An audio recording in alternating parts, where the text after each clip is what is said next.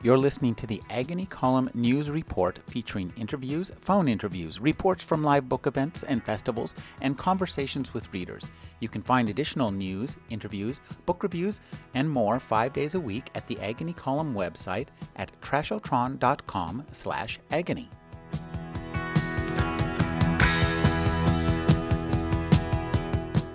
My name is Rick Kleffel, and we're speaking with Jeff Ayers. He's the manager of Forbidden Planet in New York. Thank you for joining me, Jeff. Thanks for having me. Jeff, tell me a little bit about the history of Forbidden Planet in New York. I believe the original store was from London. What made somebody decide to open a branch in New York? Well, there was always a big market for comics in New York that just wasn't, being attended to. There was the traditional, the soda shop place and the candy store where I bought my comics when I was a kid. But the Forbidden Planet guys really were instrumental in opening up what they call a direct market of comic books in New York City and in the U.S. in general. So that was burgeoning in the early 80s, and so Forbidden Planet really started a New York store to, just kind of provide that to its customers and, start a business based around that model. Can you tell me about how has the business served you? Now, you guys also sell books, I presume. Yeah, actually, when it opened, the New York City City store opened up. In particular, is very much what the moniker of the store described, which was the science fiction megastore. So you had mostly about half the store was science fiction books and/or related toys. I mean, comics were not as big, but it was very much a focus on science fiction and fantasy and horror genre material. Now, most bookstores these days are not doing too well. How is Forbidden Planet doing? I would say we're doing fantastic. I mean, the best part about Forbidden Planet has always been able to roll with the punches, So in the late 90s, they opened up a gigantic Barnes & Noble 4 blocks away from us, and Forbidden Planet was still able to keep its customer base because a couple of different reasons. But, no matter how many different mass market outlets there are for genre, they don't really know what they're doing. And there's always somebody there that's a good buyer or a good employee. But like as a whole entity, they're just trying to just put as much stuff on the shelves that they think will hit, and they just don't know they don't have the focus, And you guys, one of the things that I've found when I've been talking to bookstores, especially the specialty bookstores, is the focus on the employees. Could you tell me about how you find, attract, keep, and develop employees who have the knowledge base necessary to sell the kind of material you have? It's funny is that you mentioned that, is that I'm in a difficult transaction with that because for myself, I was seeking Forbidden Planet out. I grew up shopping here, and I had nothing to do with myself kind of after high school besides maybe go to school, which I didn't really want to do any more of. So I kind of tricked Forbidden Planet into hiring me. But these days, it's hard. It's easy for me to say that what you need as a specialty shop is a specialty employee or employee base. One that's also customer service oriented. Anybody could just know the stuff and not share it with people. You need people to be enthusiastic about the stuff. Now that's rare. I mean, that's very hard to find. So how do we go about that? I sift through hundreds of resumes whenever we're hiring, and I'm looking for something a bit more substantial than I like this stuff. Because invariably when I do an interview with that person, they don't know the stuff. There's a difference. So I think it always comes down to sifting through people who actually know the stuff and then seeing who's got customer service experience, who knows how to deal with people, how to sell somebody on, more than just like a Dune, Mm-hmm. Somebody who can speak more about the genre than just, Frank Herbert wrote Dune. That is all. Yes. And developing that is another thing because, enthusiasm is infectious. So if I'm, I've noticed that in here, if I get on the floor and I stand by the sci-fi section and I start spewing out something to a customer, 9 times out of 10, if a staff member's around, they'll do the same. And they use the same words I just used. And sometimes that's good, but I'd rather them know those words, Mm-hmm. and experience that, and actually go home and read the book, and not just spew out what the manager says.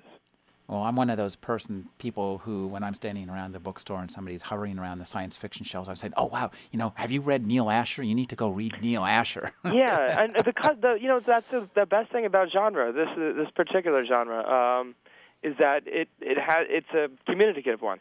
It's people get themselves hyped up enough to tell the next person. It's very much a grassroots kind of thing. You don't find that in I don't know, nonfiction hardcovers. We do find that on NPR and on the TV and on the radio and on Sunday morning, but it's nothing like, it's nothing as culty as science fiction is, as fervent that becomes like a religion. Now, it sounds like you guys, in fact, it's absolutely clear that you've taken a turn more towards the comics and manga side. Tell me how that happened and how is that working out for you financially? That's developed over the last couple of years. I mean, I was always very proud that when I started working here in 1995, and Forbidden Planet had almost, teetered on the brink of oblivion because of the downfall of comics, the mid-'90s, late '90s, early '90s, upswing, and then eventual free fall downwards in terms of comics, which Forbidden Planet could sustain itself without them, but it doesn't really help that if a full quarter of your business is in a failing market. So, but then we helped develop the graphic novel format that all these mass market stores are saying, wow, I didn't even know that we could sell these things, So I kind of take a lot of pride in that, where Forbidden Planet lost its focus on comic books in particular, and then became more of a perennial seller graphic novel retailer, starting in the 90s and then onward. I find that, while science fiction has ebbed and flowed, especially, in terms of sales and in terms of quality of new material, how it takes a lot of good new material to keep a bookstore or a book section going. And, so while the science fiction side and the fantasy side of this store has changed throughout the years, I find that, the number of regular, graphic novels and manga, that the quality control is completely up. I mean, there's so many great things to buy and read and collect in terms of that. So fiscally, it does phenomenally. But it would be nice to see a return to, better science fiction and stuff like that. We'd go that direction if all the amazing things that have ever been written were in print, or if, the current editorial standards were slightly, better. Well, tell me, who out there do you like in terms of manga publishers? One publisher out of New York that I really like a lot is Vertical. Vertical is fantastic. I love Vertical. I love the fact that they're publishing everything under the sun that isn't Astro Boy by Tezuka. I'm such a big Tezuka fan. I recently released Apollo Song is one of the most beautiful books I've seen in forever. I like Vertical a lot. I mean, we and the Tokyo Pop were really, really, really big together. We were very, very much associated with Tokyo Pop when they started helping bring manga into the cultural forefront. And now, Viz is another publisher. They publish the Shonen Jump titles and just hundreds of best-selling manga. They've turned into our number one selling manga publisher. Really? Yeah. We also do a couple little deals for their lines because we know we're going to sell the books.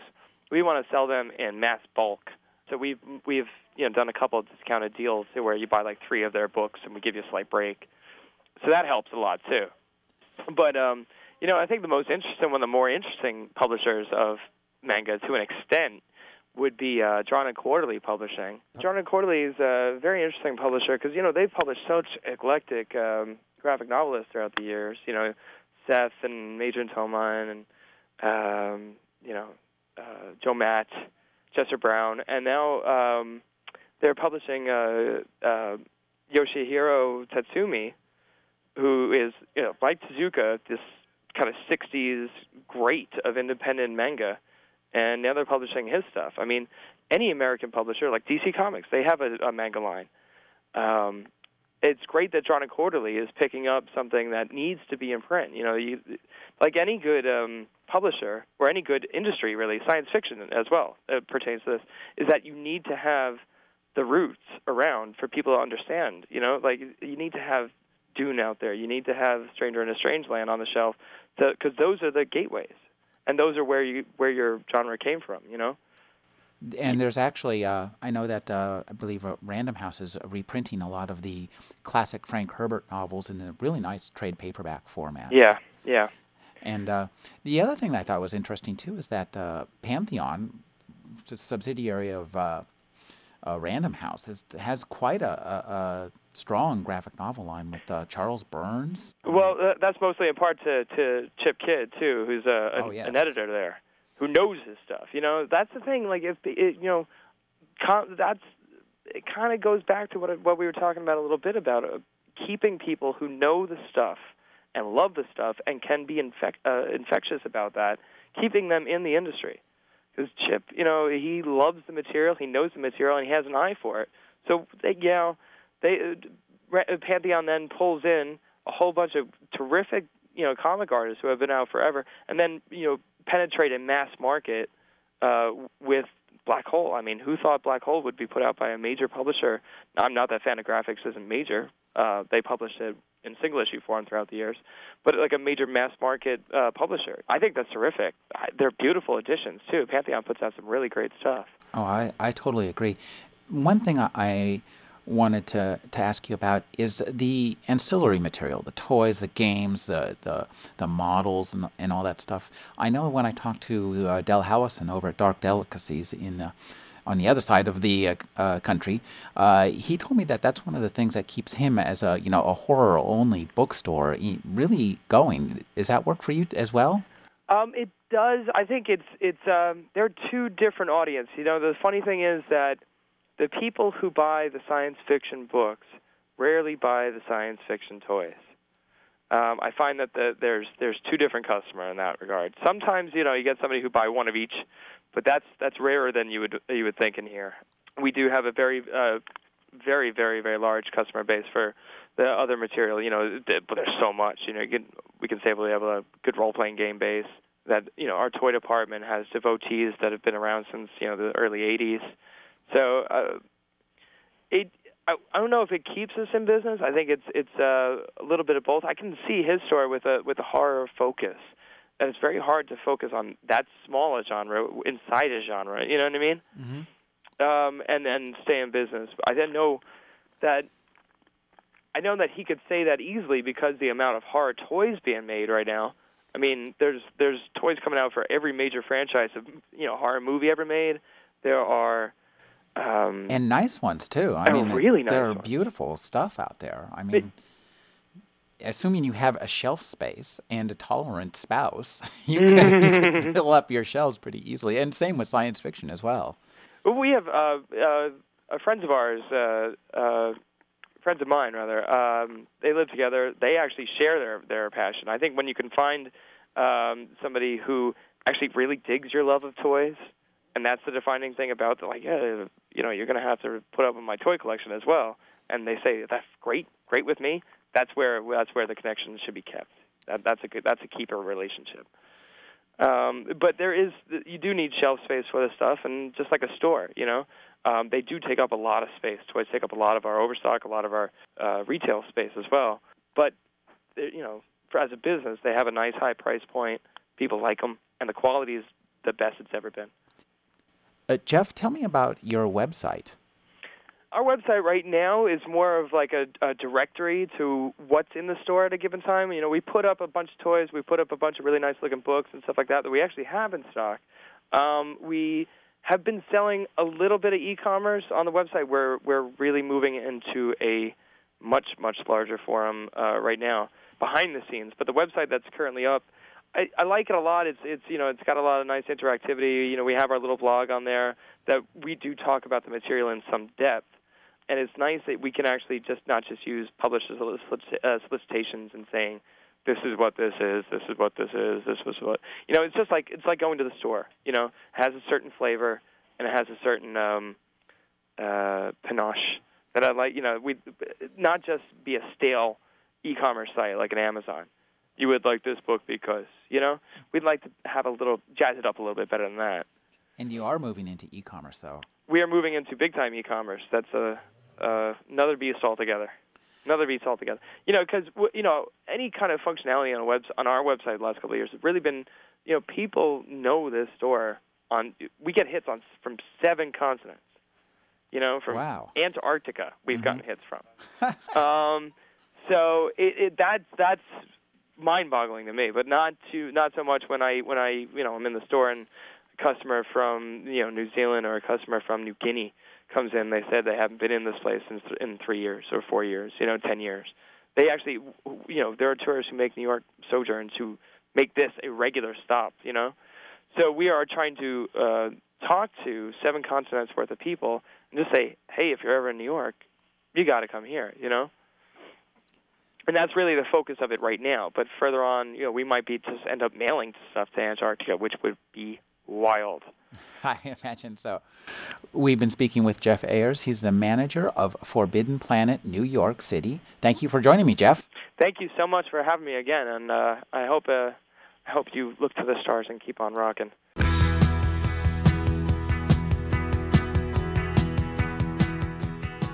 You're listening to the Agony Column News Report, featuring interviews, phone interviews, reports from live book events and festivals, and conversations with readers. You can find additional news, interviews, book reviews, and more 5 days a week at the Agony Column website at trashotron.com/agony.